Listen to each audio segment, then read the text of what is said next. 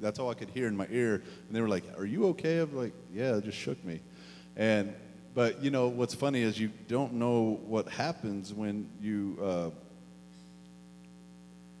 start to figure out, like, should I worry about that?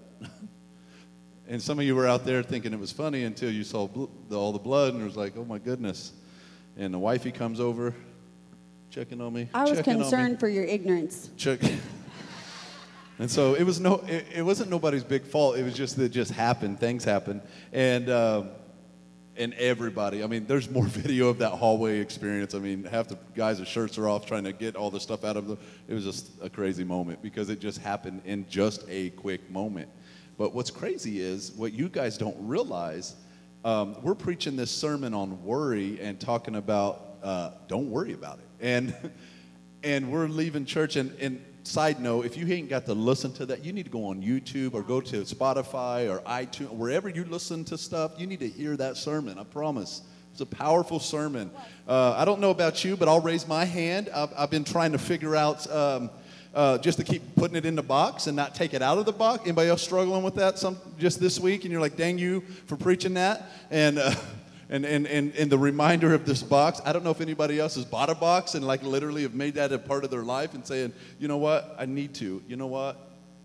So when church was over, I literally walked out sweating to death, preaching my guts out, and walked outside. And there were probably 100,000 Japanese beetles outside. Okay? Now that happened for real. Now we're getting ready to do this whole big thing. And this whole big thing's about to go down. And I'm like, we're on the verge of wondering, do we cancel this? Do we keep it going? We've already canceled once. Who wants to sit and eat food with the mummy returns, you know, and all the bugs are flying and the plague? God, you love us, right? This ain't the plague, is it? You know, like all this stuff was happening. And I want to say, out of anything else that happened that day, the main priority of that moment was getting rid of Japanese beetles. Because nobody going to be out. No kids are just going to be. It is going to be like a horror movie out there. If kids are out there running around on people. If you don't like bugs, you're just already a part of a scary movie or a Fear Factor show.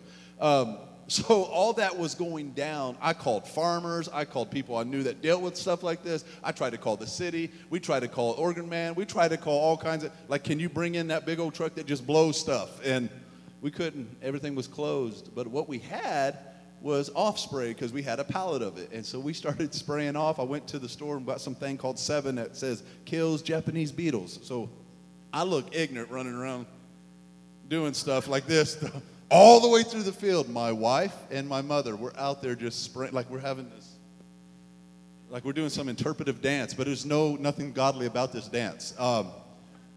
Long story short, when this is all said and done, when the night was over, we all started feeling weird and depleted. And we end up getting some kind of poisoning. We got pesticide Pesticide poisoning. And until like yesterday, we was like depleted, hurting, jacked up because, you know, you can only, I guess, breathe that in so long. I mean, we put like cases of it all through the field, and thank God it pushed it all away.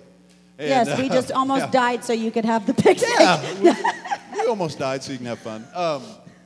But at that moment, you can feel like... But don't worry about it. Don't worry about it. So I want to tell you just off the bat, I know like we had a great time, but I want to say like even for my personal self, preaching this about God and about worry, like I walked literally out the door. I didn't go anywhere. I didn't get faced with something crazy. I didn't have this weird, I just walked out the door and turned to the right. And worry almost tried to grip me. Like, oh my gosh, oh my good. I mean, we have 50 pounds of that. Oh, you got to be kidding me. And, you know, nobody wanted to go out in the field because they were just flying and smacking you in the face and hitting your mouth. And we're like, we got to figure this out. But worry was trying to grip my soul. Now, listen, worry can go in all kinds of directions. It could be real serious matters of your own health, or it could be as silly as some bugs. But when you worry, it doesn't matter. Worry doesn't care about what the topic is. No. Just want you to understand that. When you start worrying about something, it tries to overtake you. And I literally had to practice what I was preaching. Yep. Within 5 minutes. I just said it, and it was getting ready to attack my throat. And I'm like, no, I'm not going to pull this out and try to put this in here and say, God, I don't trust you, because I do trust you. I do trust you, God. And so I wanted to tell you that no matter what you face and worry about, it could be something silly, but worry doesn't have certain friends of saying like, well, you can only worry when it's dictated by this. It doesn't matter. You can worry if a bug gets in your mouth, or you can worry if something happens to, worry just tries to destroy your life. And personally, I walked outside and it almost gripped me, because I'm not playing when I say almost 100,000 bugs was sitting up in that field right there. Now that don't seem like, it was a thing, because we're supposed to do something out here. And so I want to tell you that obviously you seriously have to continue to give it to God, because if not, you're basically, I could have in that moment freaked out and worried that it wasn't going to work, and say, God, I don't trust you. I'm going to take this out and I'm going to just put it back in this box here. And actually, God, I'm going to make you a little bit smaller, and I'm going to make this worry a lot bigger right now. And we have to seriously, this is a daily thing of our minds that we have to deal with. And I'm not saying you failed, but you don't have to raise your hand. You can just think on this on your own. How much stuff did you really worry about this week? Yeah. That just tried to grip you. And then you got to think too, how much stuff did you have to put back in position and know that God is over it and God is bigger than your worry. That's right. And God can do something with your worry. You see what I'm saying? God can do something with your worry. So I want you to know that this stuff's real, and we deal with this daily.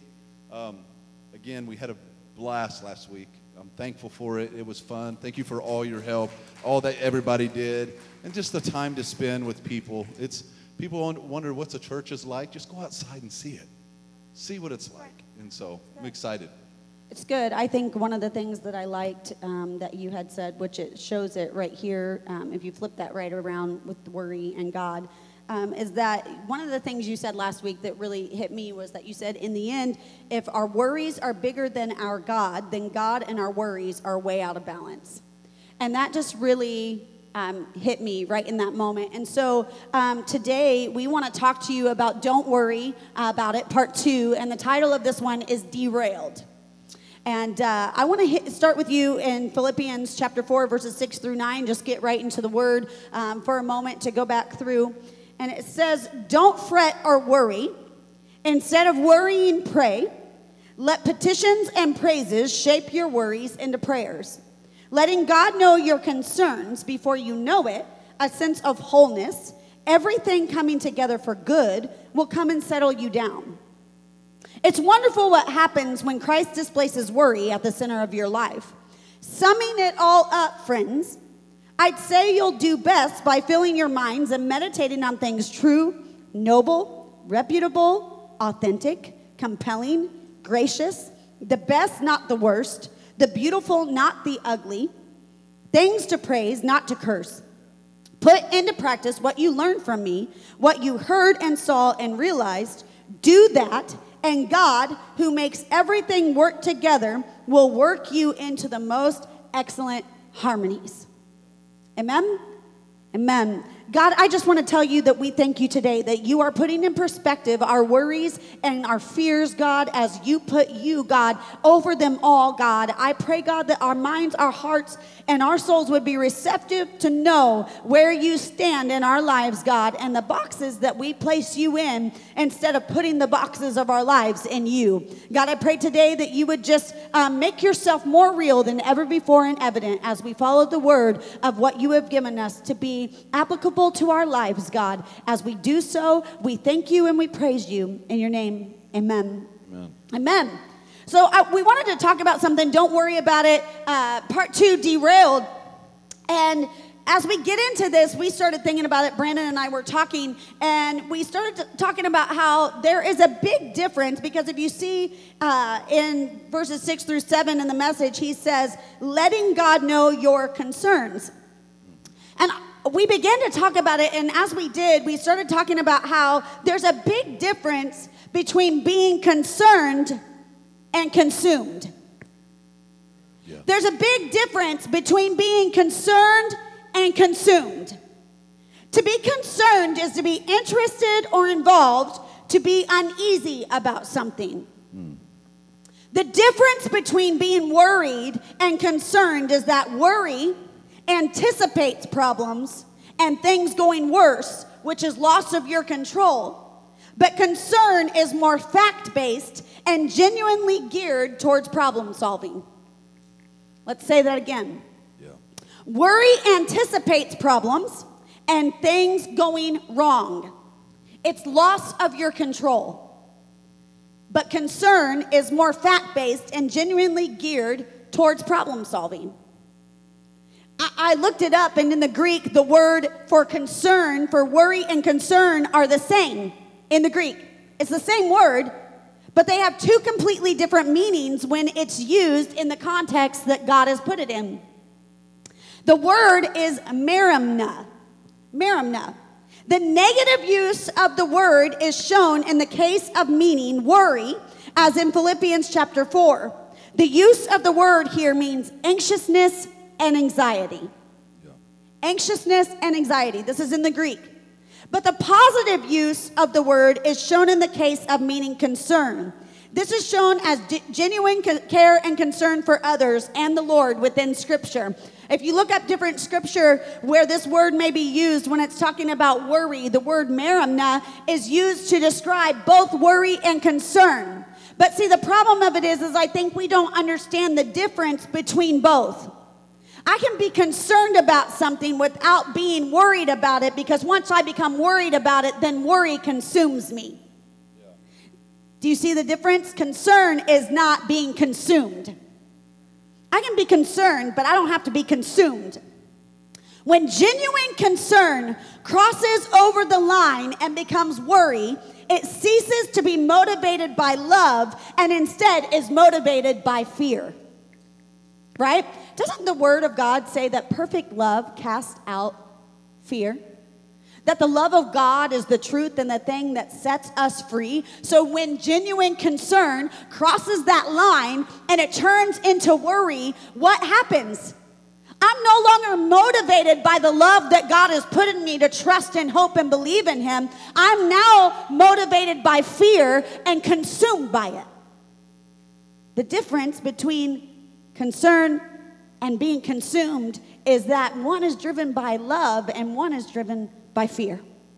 Yeah. When we become motivated by fear, we become consumed with worry.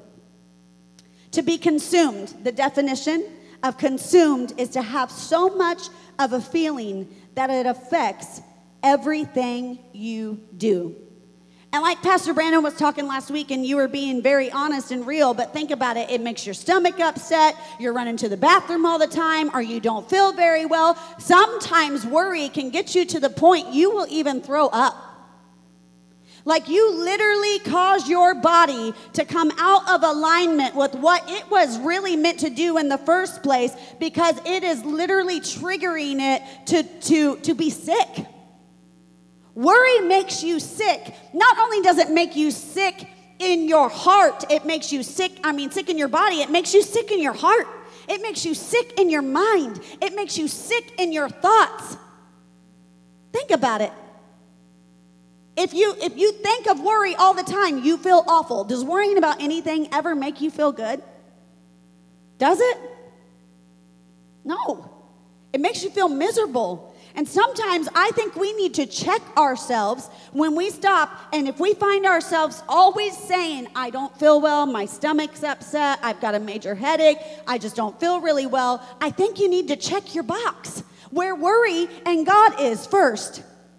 Because a lot of times, one simple thing can be out of alignment for our bodies to do something. And the stress that we put ourselves in through worry likes to trickle down, and eventually it does create major sicknesses and diseases. It's proven factor. Guess what? Science will prove that for you. You can even look it up. It will.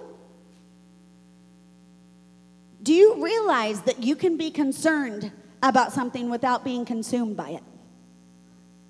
You can be concerned with something without being consumed by it.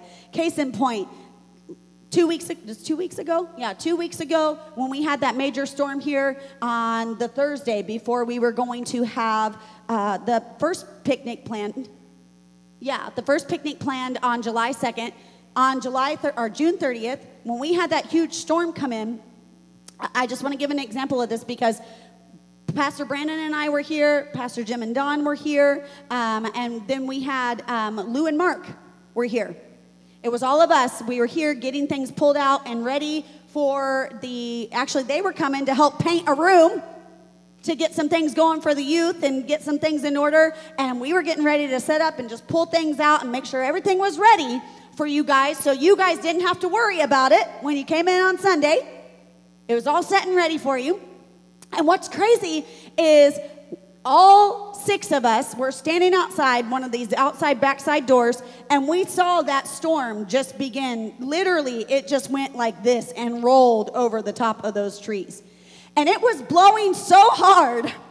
Lou and Brandon and Dad, they were out stinking in the field, and we could hear the trees going.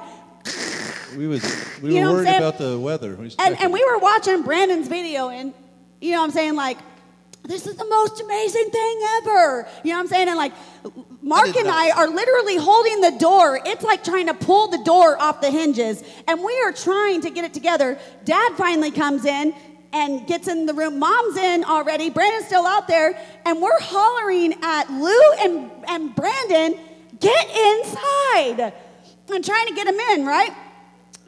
It was so strong that when Mark and I were holding the door, we were both like grunting to get that sucker shut. It was that hard. We couldn't get it shut. At that time, I'm thinking, as a mother, my kids are at home by themselves. And I can see that the storm, we literally watched it. It came in over this hill, and it didn't go like this straight. It went like this. And it literally made a U, and I knew it was going to go towards south, and I knew it was coming and going to hit the majority of north. And what's crazy is, in my mind, I called Nevaeh, and I said, Vea, I need you to go ahead and get the mattress off. I told her, I said, there's a storm coming in. So I'm talking to her on the phone. I said, I need you to be calm. I need you to go ahead and get the mattress, and I need you to go into the bathroom. Phone cut off. Done. Okay? So as a mom, I'm like, I can't get a hold of them. Now they're getting ready to probably go through a major storm, one of the first ones, and we're not together. That's not fun. So I'm trying to call back and get a hold of them, and it is hitting hard. And you know what? I was just like, you know what, God? You have got them, so I've got to trust in it, and I have to trust in my children and the things that I've taught them. I've got to trust in Nevaeh that she's going to be calm enough to keep her head on her shoulders to get the kids together, right? So here I am, we're sitting in, and I sat down at the little table back there. Mom and I are sitting face to face. We are looking out the other side door because it's blowing, and we're sitting there in the dark, and we're still looking through our list because I'm like, you know what? I cannot sit here and just freak out about it and worry because it's not going to do anything. Yes, am I concerned? I am concerned for my children right now, but I can't sit here and freak out because it's not going to help anything. What am I going to do about it but make myself feel sick sitting right here? We're being really calm, sitting, looking face to face, and Brandon comes and taps on my shoulder, and somehow Vea had just for a brief, like maybe 10 seconds, got a hold of Brandon. Brandon taps on my shoulder, and he's being real calm, and he says, babe, I'm not saying this as a joke, but a tree fell on the house. And I just sat there, and I said, are they okay? He said, the last thing she said was that they were okay, but the other two were real Zion was really nervous. And so I was like, you know what? It's all right. So I'm thinking, hey, we can go ahead. I'm going to go ahead and go home. Well, there was no way to go home because the storm was just blowing and blowing and blowing still. I mean, it was still, you guys know, we're here, blowing like crazy. I can't get out. There was no way for me to get home anyways because there were major trees across the highway out here. All of us are sitting here. We were here for, a good couple hours.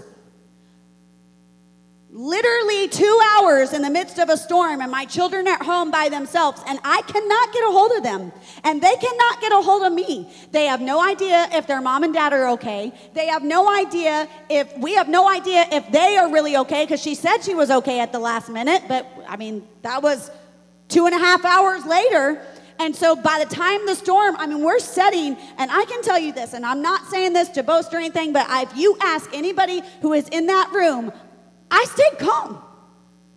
I stayed calm. I didn't get like, oh my goodness, are they gonna be okay? I've got to get there. I'm gonna freak out. I didn't cry. I just stayed calm. And what's funny is y'all may think it's dumb, but we stuck to our list and still got everything together in the dark and went through and pulled everything out for the picnic because what am I gonna do? What am I gonna do? Nothing. Was I concerned? Absolutely. But at that moment, I chose not to be consumed by worry. Now, I left from here. I couldn't leave here till 4 o'clock. That storm came through at what? 2:30-ish? Okay? I couldn't leave this parking lot till even maybe 4 o'clock. By the time I get in my car, I'm driving home from here to my house. It took 45 minutes to get home. And what's funny is at one point, from certain lights that were out, certain lights that are on, one text came through, and it was Sharon. And she said, I just wanted you to know that I couldn't get a hold of you, and I could not get a hold of your kids. And I knew that you were not home with them because Jada had been with her earlier. And she said, so I just want you to know that right after the storm, I went to your house, and I've been with your kids the whole time. And so, I mean, as a mom, I was like, thank you, Jesus, right? I pull up to my house, and there are trees. It's everywhere, everywhere. You couldn't get into my front door. It's everywhere. And I just look, and I start crying. Not crying because I was freaking, you have to hear me. I was not crying because I was freaking out. Brandon was on the phone with me. They could probably hear. I was not crying because I was freaking out. All I was crying for is I kept saying, thank you, God. Thank you, God. Because I said, you spared and you took care of my kids. And the reason I'm telling you this depth in the story is because when I walked in, poor little Zion, he was freaked out. I'm just going to be honest with you. He was so nervous that literally it made him sick. I walked into the house and he saw me. I was crying and I just was saying, thank you, God. And I gave him all a big hug and all a big kiss. I gave Sharon a big hug and I was crying and I was like, you're the best thing ever. You know what I'm saying? Like, just as a mom, that was great for me that somebody else was concerned. Do you see what I'm saying? Not out of worry, but that concern led her to go to action out of love to do what was right. Fear will move you out, worry will move you out of fear to do things that are not wrong. Sharon could have gone to my house and panicked and got my kids all in an uproar. I walk into the house and they're playing dice. Do you see what I'm saying? I had to give your concerns to God. Well, right? Sharon, you're not Jesus. No. But think about this as Jesus. We're worried about something that we can't see, but Christ is always already there. Yeah. He's already there taking care of the situation that we don't see. And so when she got home, and she didn't know she was going over there, but when it happened, just a prime example, when it did happen, there was a relief, but knowing that God had it. God had it. And I think when we worry about certain things in our lives, and like I said last week, they're not just ignorant things. These are legit stuff that people worry about. But know this, that Christ is already there. It's important to him too, as well as it is for you. But the difference between you and Christ is already there. He's everywhere. So he's already there. He's in the middle of your worry that you're thinking about over there. He's right in the middle of it. Well, and just like you said, your worry affects others. I had that moment. And let me tell you what, parents, just as a little plug here, you have the ability to either show your children to place their trust in God or show them to carry the worries of the world. Yep. You have that ability. And I will tell you something. It did freak Zion out because Bea said, she was calm. I am so proud of her. She was so calm. She said, I don't know what, Mom, something just came over me. And just what she said, in my mind, I knew it was my responsibility to take care of my siblings. She said, so I did what I had to, and I stayed calm. And she was calm, didn't freak out.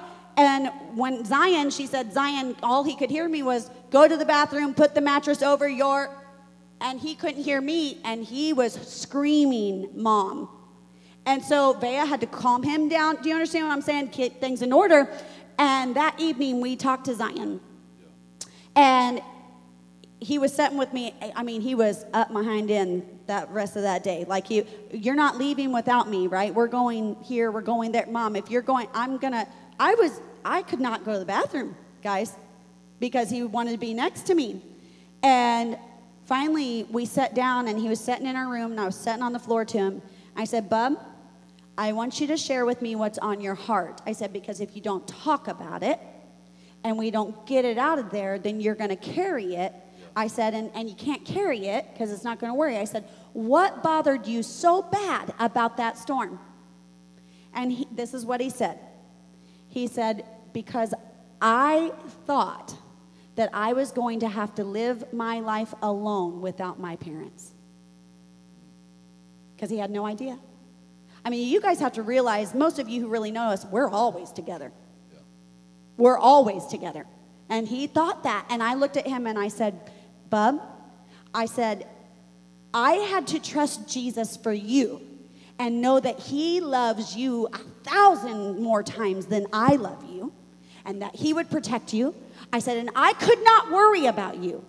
I said, just as much as God does that for me with you as a mom, do you realize that God loves me 1,000 more times than you could ever love me? And he has our best. So we have to trust in him to do whatever we need for wherever we are in any situation. And in those moments, you have to trust in God to do, and you have to be that example. Our worries and our fears literally move like a domino effect on the people who are around us. It changes the atmosphere. Yeah, absolutely. Absolutely. This is, I mean, we're bringing up like this is what just happened being honest. a couple of weeks ago, and and even after that next storm that was getting ready to come in, it was all dark and it didn't happen. It almost triggered him again, and it's like, whether us as adults, our kids deal with that stuff a lot and worrying about stuff, especially kids that are going into new schools that are, in just 3 weeks. If your kid's going from 5th grade to 6th grade, culture shock, 8th grade to 9th grade, culture shock, 12th grade. You see what I'm saying? To college, culture shock. You see what I'm saying? You might start a new job, same thing. It's the same thing. Huge shock, trying to not worry. I wrote this down, and it says, what you worry about the most reveals where you trust God the least. That's good. That's good. I was back here, was thinking, and I was typing it in so I didn't forget it. But it is so true. The most that you worry about is where, like I said, is where we trust God the least. So good. And we have to get that back in order so that God becomes larger than our worries. And like I said, we give it all to him. And Debbie Day, Wednesday we had practice. She's like, you just need to flip the box over and just not have an option to try to pull it out. That's right. And it's so true, because there's too many times with too many options we try to do that. But I don't want to get to a place where, like, if I'm worried about this, that means that and it's hard to look at it this way, but you got to be real about it. When you worry about it, that's where you trust God the least. So good, babe. Man, that hits you. That could hit you right between the heart, right in the chest area, and just knowing that, man, I do want to trust in you, God. Like the scripture says, with all my heart, and lean not to my own understanding. So powerful. Too many times we're leaning too hard. We got a lot of leaning going on my own understandings, because in my own understandings, it's within my grasp. And if it's within that, then I can control it. God's wanting you to lose control so he can control this. That's because worry is... It's a control thing. You're saying, okay, I'm trying to control that. And that's what concern was, the difference. Well, 1 Peter 5:7 in the Amplified says it this way: casting all your cares, all your anxieties, all your worries, and all your concerns once and for all on him. Yeah. For he cares for you with deepest affection and watches over you very carefully. And what I got out of that is, no matter what shape or form my thoughts come in, I have to give them to God. Yeah. So concern, give it to God. Yeah. Worry, give it to God. Praise, give it to God. Gratitude, give it to God. Do you see what I'm saying?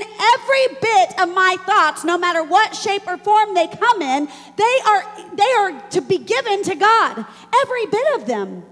Not just our worries and our concerns, but every form of our thoughts should be given to God. If I want to give a fact of praise, it should be given to God. Absolutely. Not my thoughts going towards what I did or what I can do with it. Yeah. If I'm thankful, I should give it to God. Do you see what I'm saying? I could have been like, oh man, God, that tree, that's pretty awesome. It's just coincidence that it fell. No, God, I am so thankful that it didn't fall through our roof. I give that to you. You did that. Do you see what I'm saying? Yeah. Give it to God. All of my thoughts should be subject to God and His will. Every bit of them. It's so good. I think if I were to ask you guys, if I were to ask you, babe, if I were to say, hey, are you tired of being consumed by worry? Oh. You'd say, yes, right? Yeah. If I was to ask you, are you tired of being consumed by worry? You say, yes. Absolutely. But the fact of it is, how do we get there? Yeah. How do we get from being consumed? How do we allow God to displace worry at the center of our lives? How do we do it? I like how you started with the fact that because when we worry, it literally displaces us with God in a way, and it consumes us so bad. And you're like, but some of these worries feel legit. You know what I'm saying? Like, I'm worried about something, and he's saying cast all your worries on him and what it causes, but when you break it down with concern, I wrote this down. Concern focuses on challenges and moves you to action. Yep. You're not trying to worry. You're just, if I'm concerned, I'm moved to action. Me personally, when I was concerned, trying to figure out something with my own weight, and guess what I have to do? I have to move to action to start working out and doing my part. Yep. When I'm worried about it, guess what worry does? Worry focuses on what's beyond our control and results in inaction. You see what I'm saying? So there's this whole thing. And if you would take a deep look at anything you worried about, and we went around this whole room, and you're going to have to do this for yourself, what was the result of you worrying about it? Did anything change? Did anything happen besides you getting all jacked up personally? That's where you got to look at with what? When you're concerned, you move to action to the concern and you make it happen. If your kid's riding bike too close to the road, what do? We're not worried, we're concerned, so we move the kid from the road, put the kid on the other side. Or if they're riding a bike, we're like, I don't want them. So I'm going to walk on the edge of the sidewalk, let my kid be on the inside where the grass is, and I'm going to walk so that something weird wouldn't. You see, if you're concerned, you move to action to make things change. When you're worried, it's out of your control. There's nothing you can do about it. But when your kid's grown and they're still riding in the middle of the road and all you did, then what you do is you're not concerned anymore if you're moving them and they have the choice to make it on their own. That's worry. Yeah.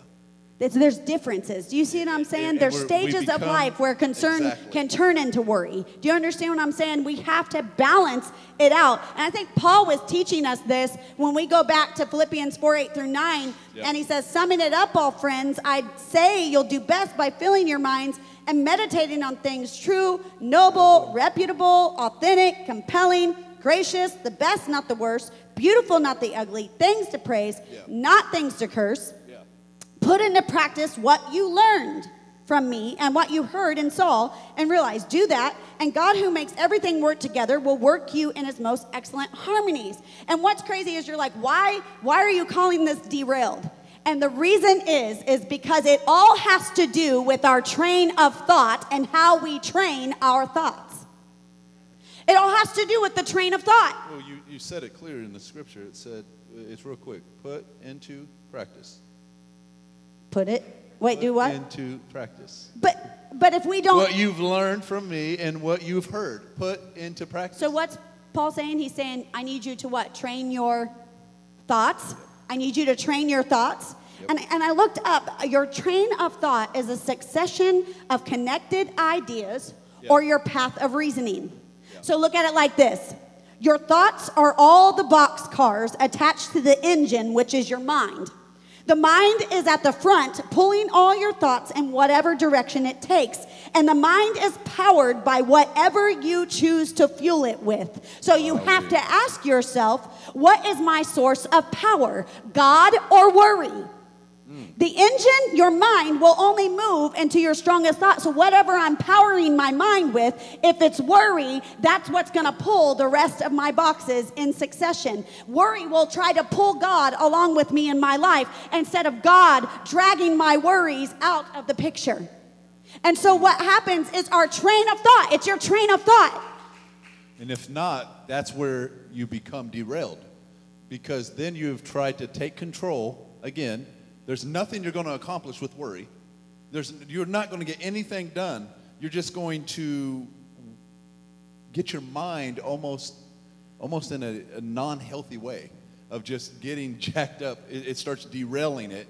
And then what does it do? It consumes you. What else does it do? It consumes everybody you're close to. Yeah. Because then you start casting your cares upon the people around you, which is you're casting your cares upon your worries, upon your spouse or That's the people right. closest to you. What else That's right. does it do? It disrupts your home. When worry is consumed and it is running, it is running the train basically, then it's going to disrupt your home. And if it disrupts your home, what happens? Then your kids start to attach to it. Then your kids start growing, and then they're attached to it. So when they leave, go to school or whatever they're doing, then that becomes a part of their life, and it disrupts it. Do you see this reaction that's happening?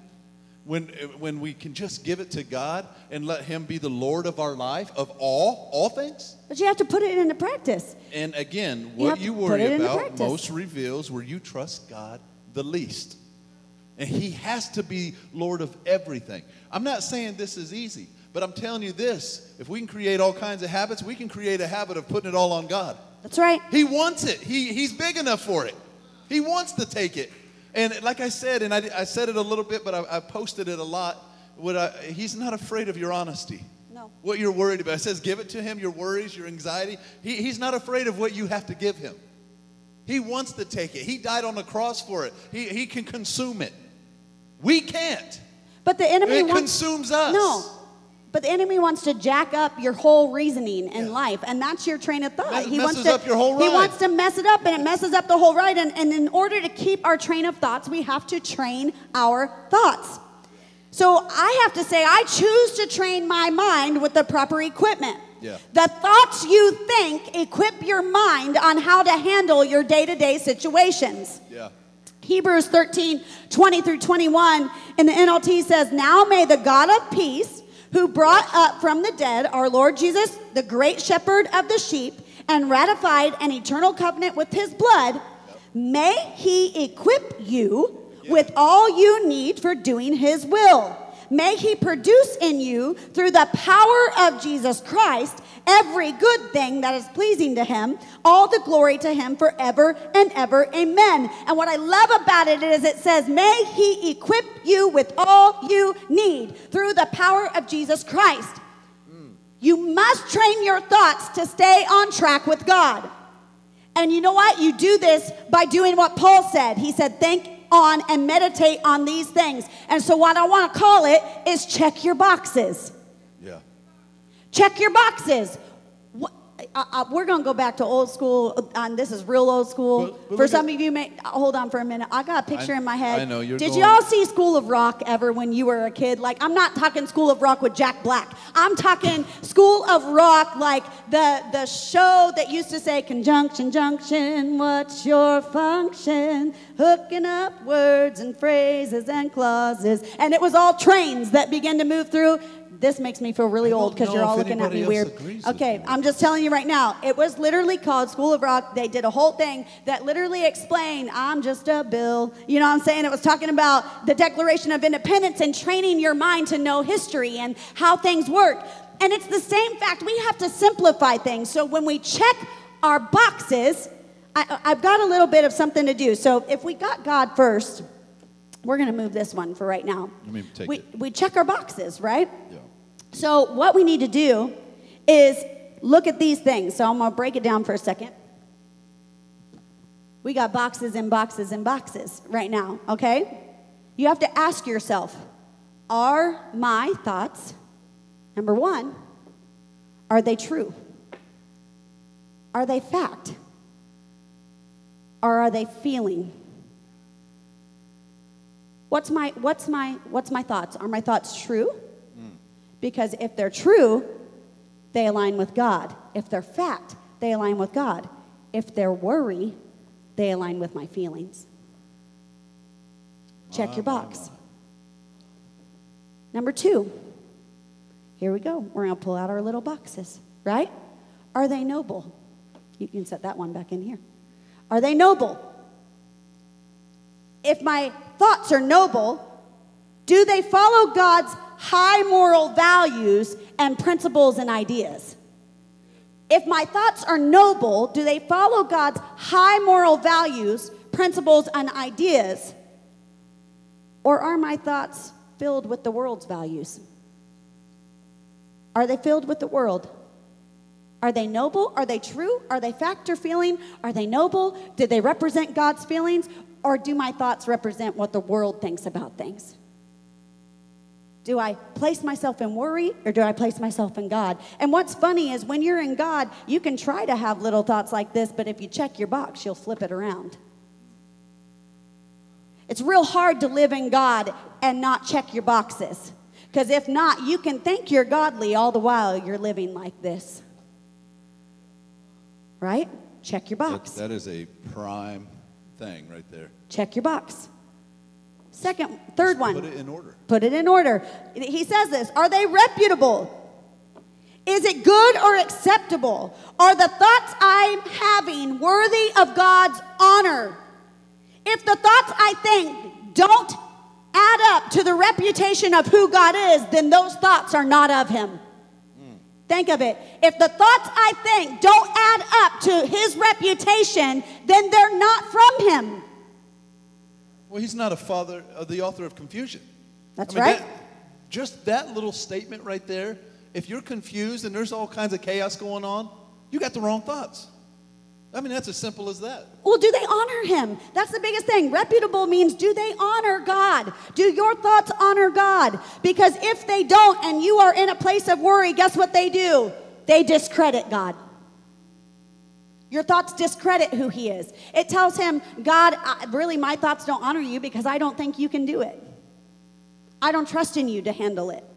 Because really, you're not as big as what you say you are. We can sing songs that say, you're the same God back then as Moses and all these kind of things. But in all honesty, I don't really believe. I don't believe it.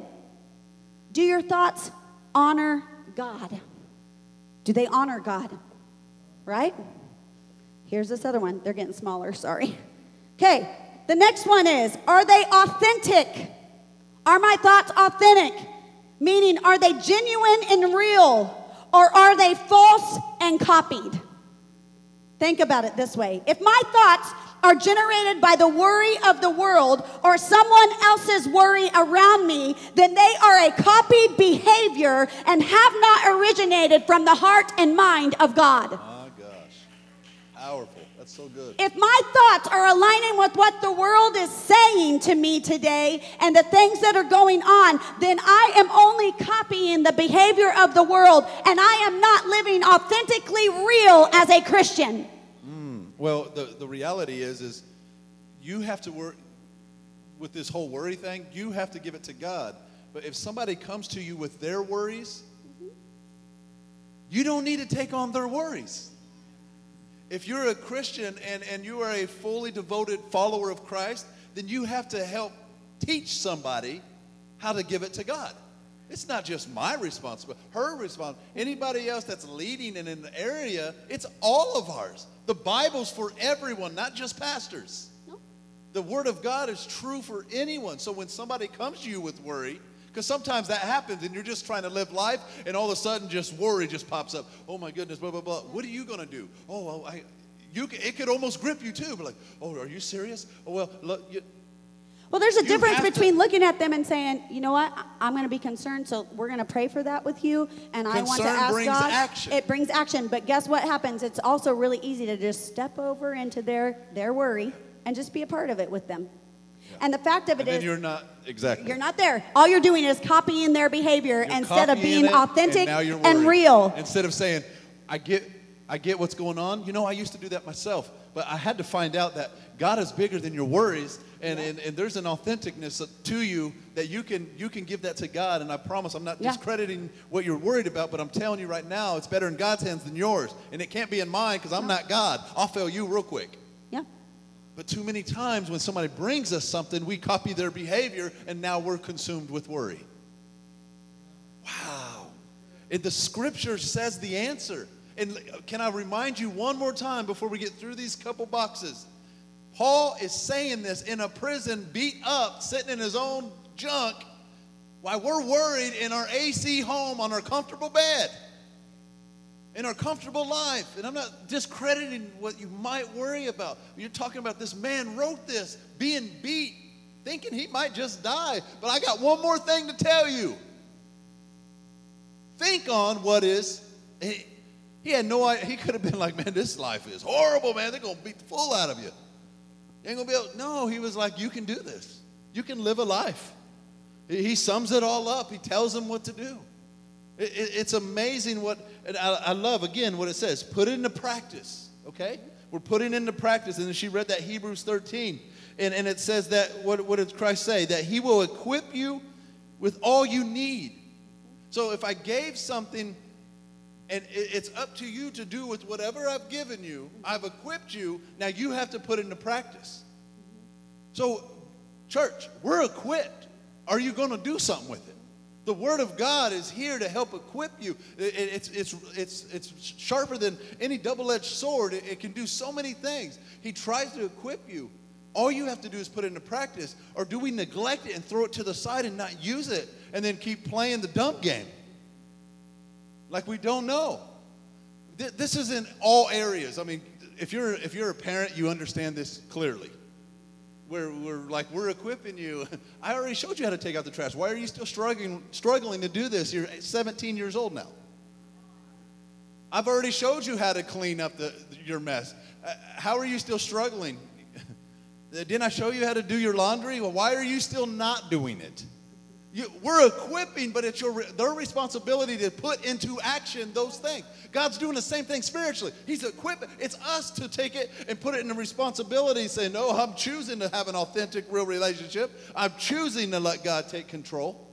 So he's telling us these things, put into practice, and he's saying he's equipped. So we're equipped. All we have to do is take action to it. Not just be hearers of the word, but also doers of the word. Well, and God's not saying you won't ever have a worry or ever have a fear or ever have a concern. That's not what he's saying. What he's saying is when you get to the point that those things arise, you have to check your boxes to make sure that they align with who he is. If they do not, then stop thinking those thoughts. Tell your mind, I put it captive because you're not helping me get any better. That's why I was talking about the whole scientific side of it with the little almond piece that's telling you, oh, alert, alert, alert. In the front, the prefrontal cortex is telling you, hey, it's just the cat. Don't shoot it. You know, like, don't worry, don't freak out.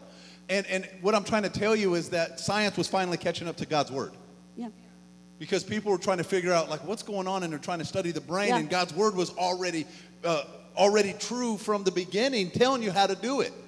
But it's those copied behaviors because that's what the world tells us is distress and worry about things constantly. And what's crazy is if something is authentic, then it has to be true. It's an original source. It's true, whatever it is. If something's authentic, it must be truth. And the only thing that I know, the only truth that I know is Jesus Christ. Absolutely. And so my thoughts need to be authentically from him and not from what the world keeps putting into my mind that I need to think. Because a copy always tries to create confusion about what is real. It makes you second guess. Well, is that real? Is that not? Why do you think they put fake paintings in certain museums and people are like, these are the greatest things, but half of them are not even real because they're in a vault locked away somewhere. Because y'all got grubby fingers that want to touch everything. You know what I'm saying? Like that. That's the fact. They don't put those things out. They want to confuse your mind. Well, and what's happened is the world has done that with all the ads and all the things that they put out there is try to confuse our mind with copies of thoughts so that all we have to do is keep relying on what we see from the world instead of what we hear and know to be true from the authentic God and the authentic word of truth. It's a copy. Well, copy, bottom line, let's just go right to the source. Satan, Lucifer, is just a copycat. Yep. There's no authenticness to his life. Every time he tries to tempt or do something, he's trying to copy the behavior of the king.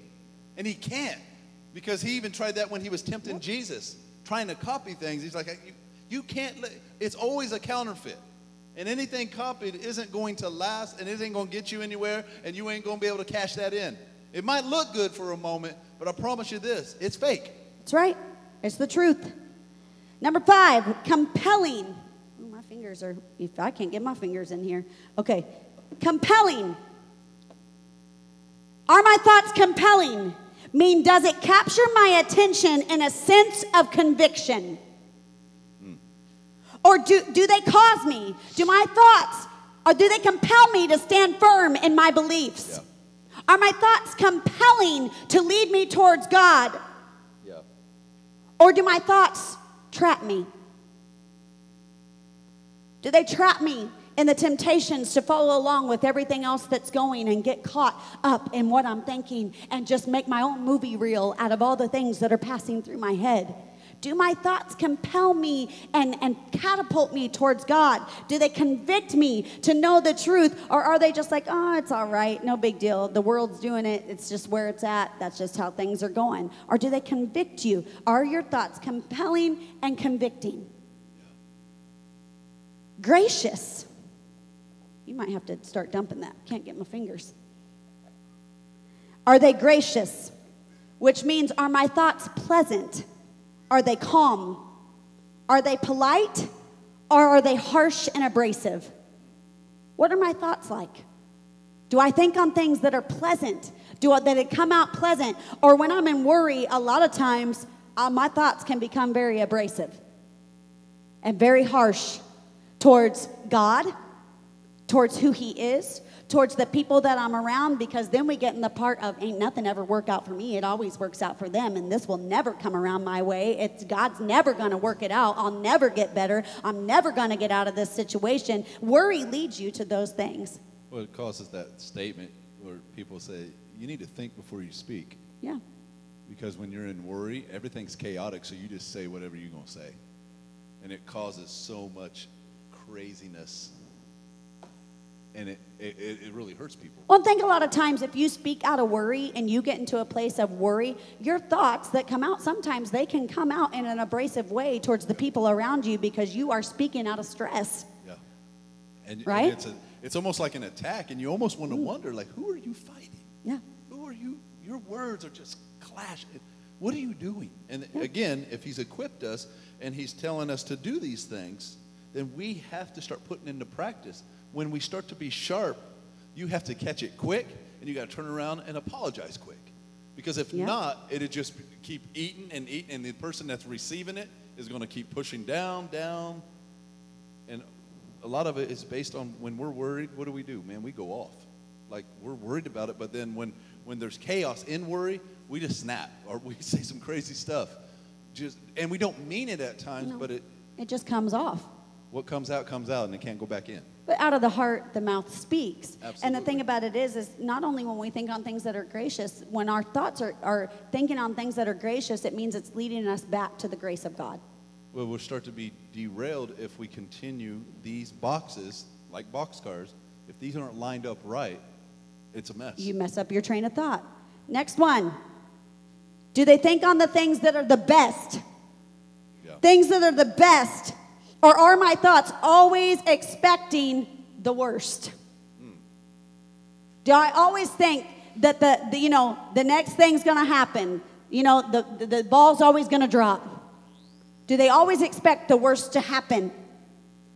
Do I look for the beauty of things in life?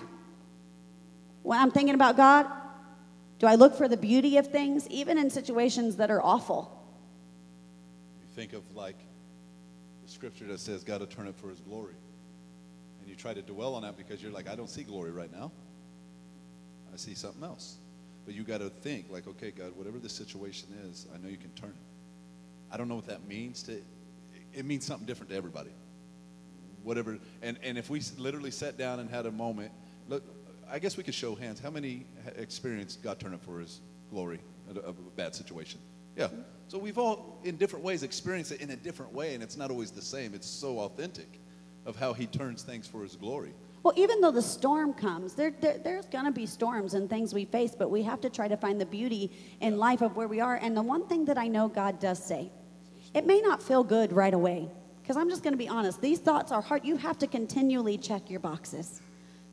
Daily, momentarily, you know what I'm saying? By minute, check your thoughts. Yeah. And the thing about it is sometimes this one right here, it's hard to come by. You know what I'm saying? Sometimes it's hard to find. Look how small this one is right here. Sometimes it's hard to find the beauty in things. You know what I'm saying? But even if it's a speck of beauty after a while, because God says he takes and turns beauty from ashes, right? Strength from fear, gladness from mourning. He takes every bit of it and turns it around. So I don't know what you're facing right now, but eventually at some point, one day, there will be beauty in what God has done. God's created so many things, and if you're aware of it, no matter what you're worried about, sometimes he will give these nuggets to you, even out and about. I don't care if you're just taking a walk and something hits you, you just see it, and you're just like, wow. Guess what? You're not even, the wow moment takes your thought off of worry and puts it onto the king. It does. Oh, wow. It does. Well, look how beautiful that is. Look at that flower. You're in the moment of saying, look at that flower, you're not thinking about the worry you was just thinking about. It can't occupy the same place. No. Not at all. Last little box is, do I find myself praising God no matter what? Or do I find myself cursing him because he didn't do it the way I thought?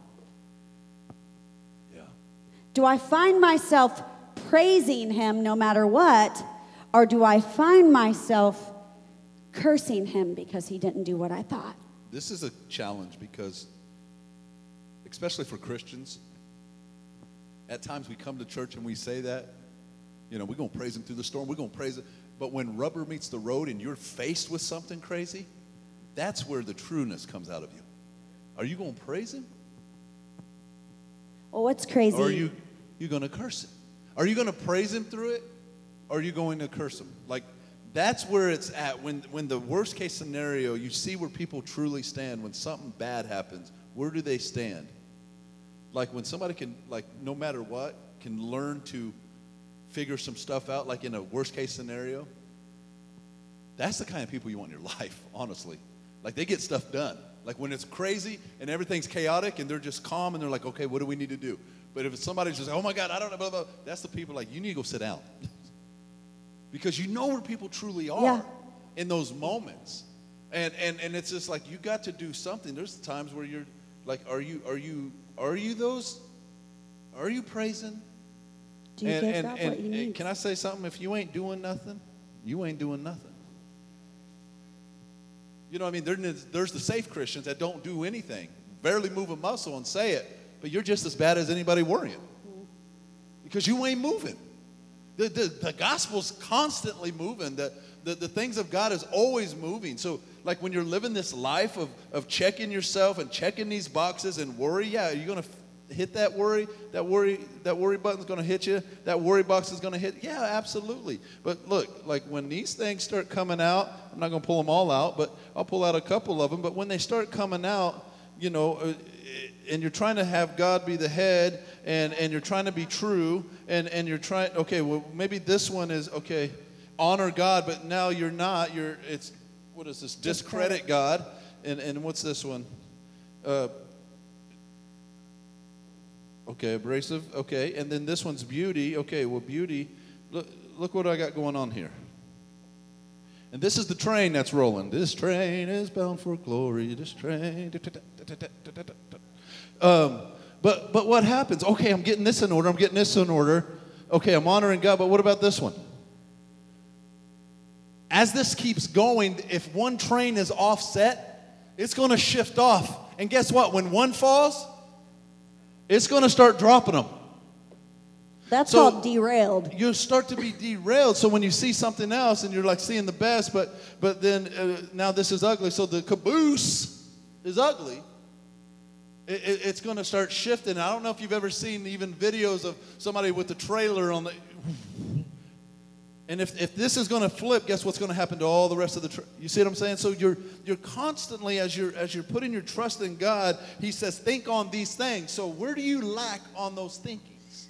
So if things look ugly and don't look right, if there's more of a cursing than a praising, okay, well, I need to turn that thing around. If there's things, I need to get that right. And you start working out all of these things that need to get in order. If you feel like you're trapped and you're discrediting God and you see all this stuff, like the world's values, and here's God over here. He's in the head of this whole thing. And I know this seems so simple and so cheesy at times, but the whole thing I'm trying to say is, what is out of order in your thoughts? If you're more in your feelings than you are in the facts and the truth of who God is, and if this is copied and you're trying to be noble and have value and God's trying to lead the way, and then look, some of it's off. The moment it's going to start shifting. That you're going to start getting derailed. So like, I'm not going to copy the behavior because I'm not going to attach to your worry. I need to keep putting my trust in God. I will teach you and show you and give you advice and give you the tools so you can learn to do that. But your problem isn't going to be stuck to me. I will pray for you, but I'm not going to pray out of worry. I will pray out of concern because concern moves. Worry doesn't do anything. Well, what does it say about God? God says it here in the first part of Philippians. It says, isn't it wonderful what happens when Christ displaces worry at the center of your life? But see, the opposite of this is worry disrupts the atmosphere and displaces the Holy Spirit and God in your life. It moves it out of order. That's being derailed. Worry is the act of derailing your thoughts. When you choose to continue living worry, it's derailing your thoughts. Worry will leave you feeling lost, disconnected, scattered, and off track. And the enemy's goal is to derail your thoughts so he can destroy your future. The enemy's goal is to derail your thoughts so he can destroy your future. All it takes is one wrong thought left in motion to derail the rest. I'll say it like this because you could look at this and be like, this seems like a lot to deal with. It's an unforced rhythm of grace. Okay? So it's walking it out.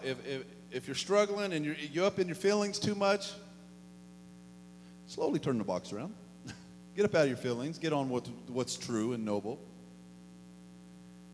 Quit leaning on your own understanding. Well, let's be honest. This box, most of the time, that's why he said focus on whatsoever is true, because this is the box that most of the time derails the rest. Oh, man. Your feelings. Paul sitting in jail, he could have been all up in his feelings real quick. Oh, Jesus, you threw me off a high horse and called me, and why in the heck am I here? I've been derailed. I've been shipwrecked. I've been beaten. My beard's been plucked out. I have had the worst time. But he's like, what's the truth, though? What did he say? What does his word say? And you start looking at it, and if something's not noble, and you're like, okay, the world's values, because whatever's trendy and whatever, no, that's not what we focus on. Whatever the world thinks, no, that's not what we focus on. The world's going to hell in a handbasket. But we got to start pulling people out of that basket and put them in a different one. Thank God Moses was in a basket, right? Anyway, that's a different story. But the thing is you got to, whatever it is, if it's copied, just, you know what, I'm not going to copy that behavior. God, I need to give it to you. And you start slowly drifting, and then you just keep on thinking on these things. You just keep making your rounds of just knowing who God is, and is it, is things ugly? Is it beautiful? Is it praiseworthy? Is it not?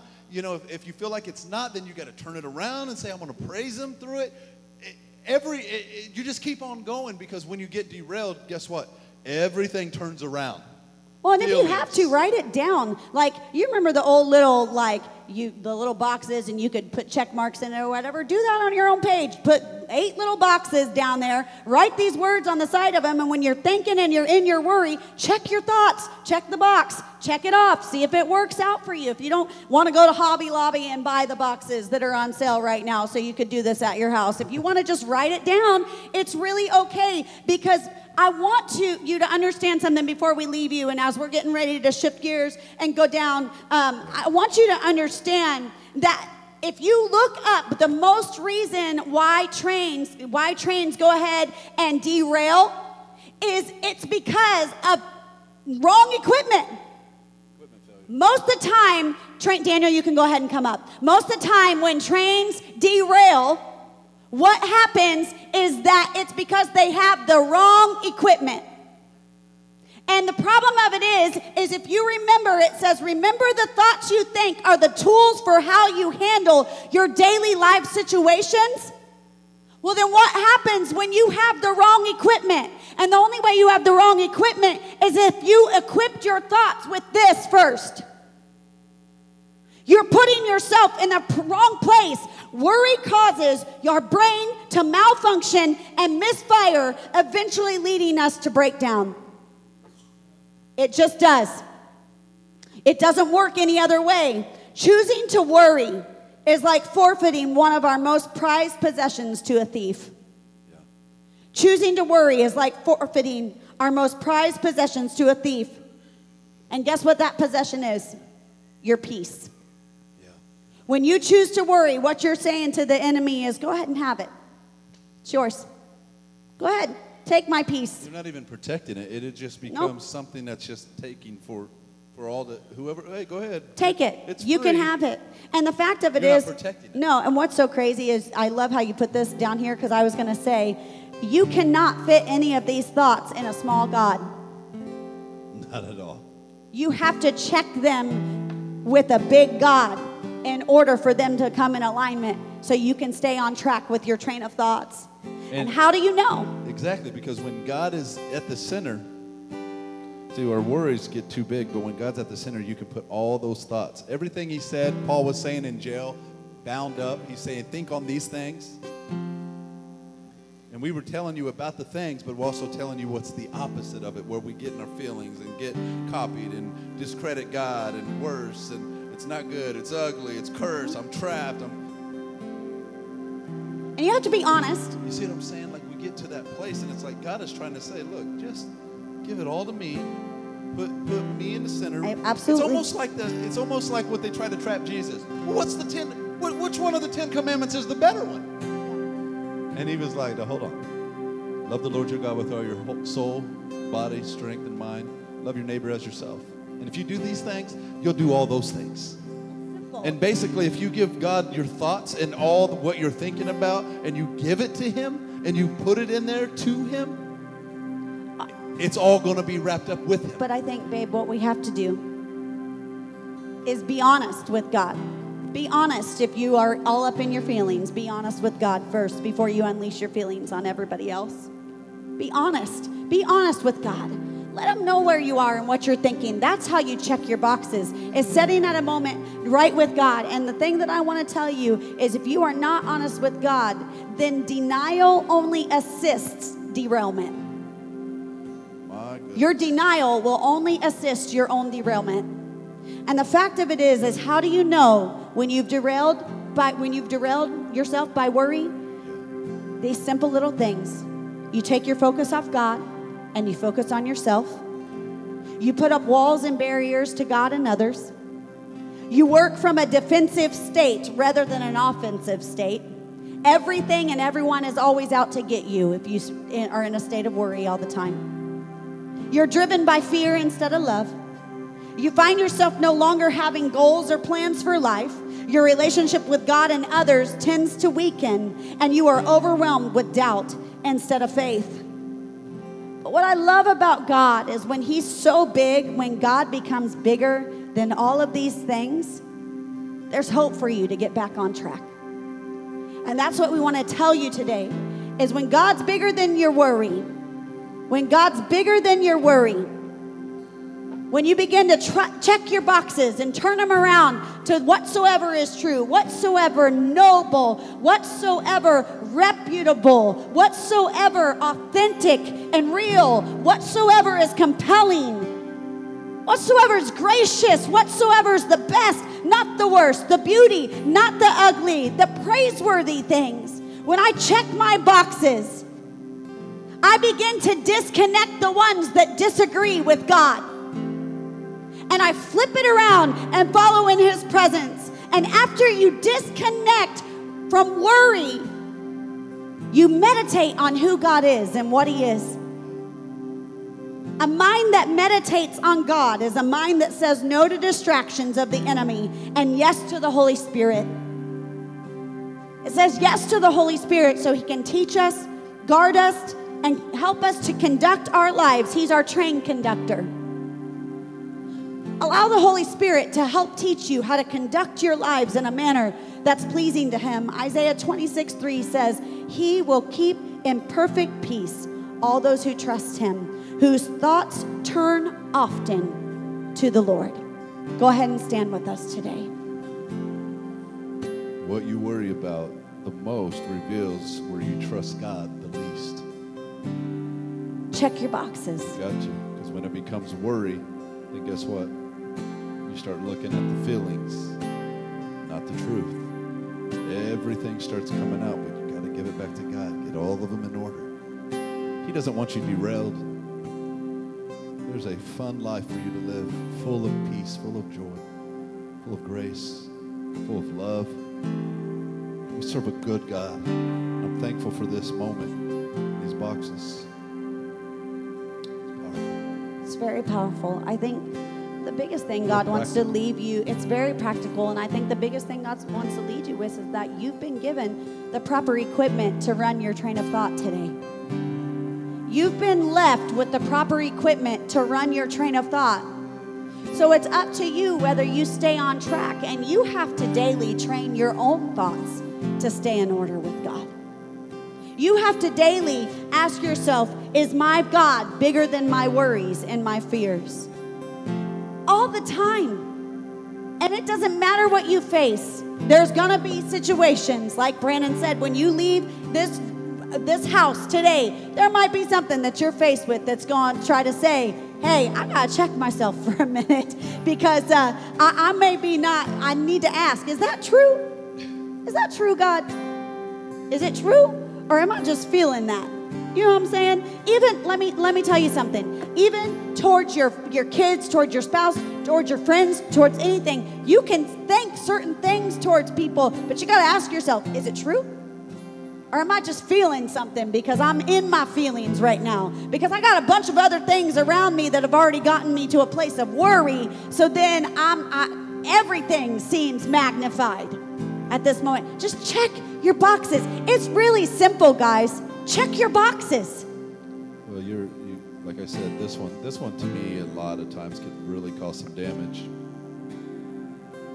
Because people always go to you that you personally know, and they might be worried about something, but don't copy their behavior. Be authentic and real and give them the hope of Jesus. Give them who can take the worry away. Just keep it so real, but in a concern, not that you're just, because a lot of times, again, people worry about this thought. If I don't worry, then it looks like I don't care. Again, we're trying to tell you that there's a difference between concern and worry. If Christ in the Word of God is trying to tell you to give worries to Him, then you need to be giving those to Him. It's about being, and I love what you said about that one box, about being authentic and real. Is it this one right here? No, it's that one right there. Yep.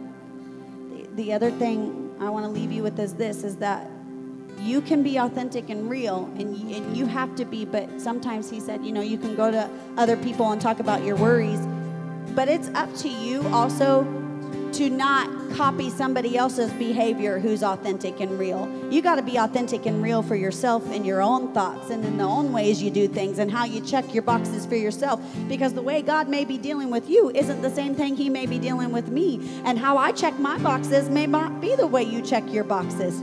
Do you see what I'm saying? So this goes a lot of ways. You know what I'm saying? You ain't got to worry and try to add up to somebody else that you go to that's giving you the authentic, real Jesus, and then you walk away still in your worry because well, I don't know how to be like them now and trust in God like they are, and how do I act like that, God? And I can't pray because I can't pray prayers like that. Holy cow, you've just still walked in worry. Just be who you are in God. Be authentic and real. Quit copying what everybody else is. If we would be real for who we are with Jesus Christ in our own selves, I think this would really be displaced a lot easier.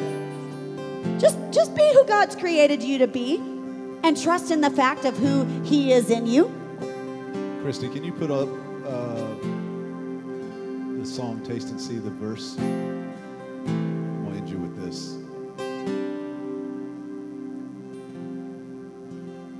you go. I know you got to fix it. Yeah. You called me to the table. You asked me to sit in. I'm longing for your presence, but where do I begin? I don't know how many years ago we wrote this song.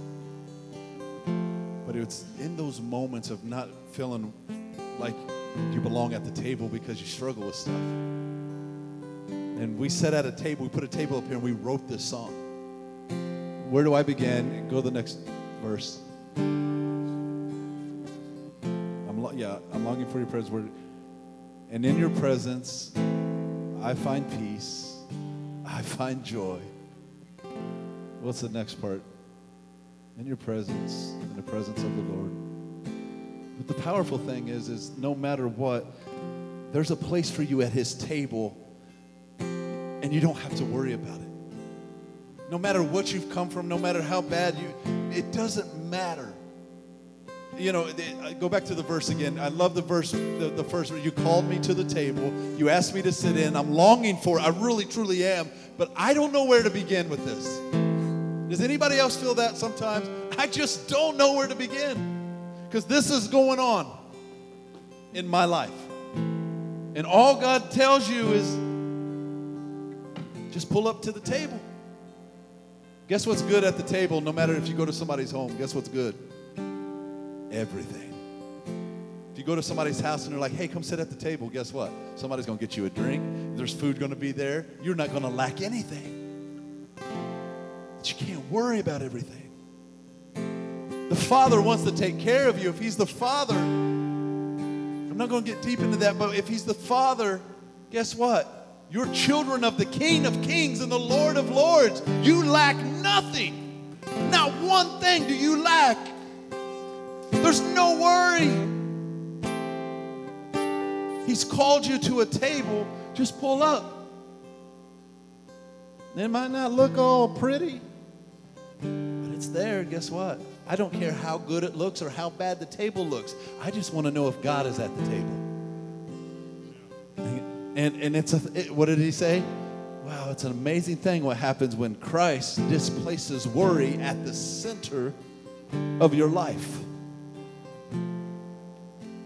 Displace. Son, I just want to talk to you. You can't worry about it when you're face to face with me because all you're doing is thinking about me right now. You're looking at me. There's nothing to worry about. You're here. I don't feel like I belong because I've always worried. You don't have to. I've already done it. So take that time with you and God, whatever that table experience looks like. It might be in your shower. It might be on a walk. I don't know what that looks like in your life. It might be on your way to work. It might be here. But it's real. I'm going to sing this one time, and then we're going to leave. Call me to the table. You call me to the table. Worry, you have no place in my life. You ask me to sit in.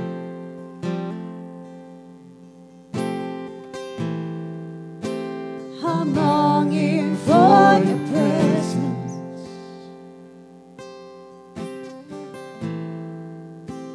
But where do I begin? Because in your presence. And in your presence I find peace and I find joy. Just you and God, nothing else. And in your presence no more worries. I find peace. Nothing. And I find joy. Yes, we're concerned, but it's just you and God. And in your presence I find peace and I find joy.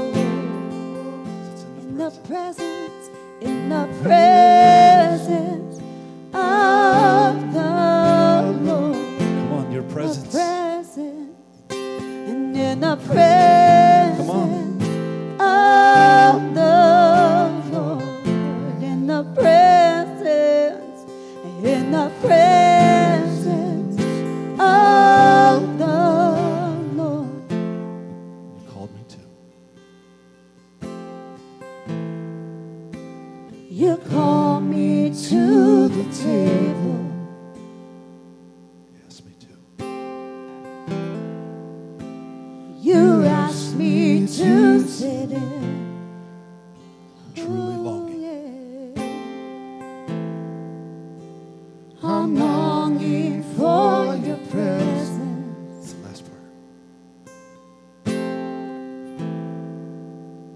But where do I begin? We serve a good God, church. We serve a good God, and I'm thankful God gave us that song to write because it is so powerful and intimate. But I'm telling you right now, I need to tell you this, and we're out.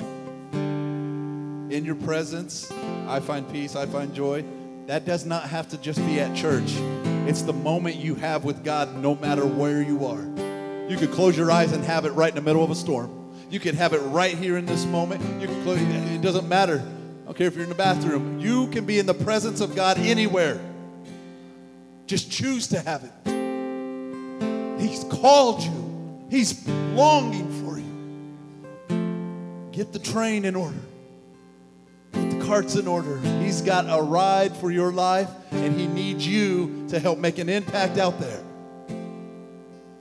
So God, we thank you. God, we thank you for what you do when we focus on you, how you displace the worry out of our life.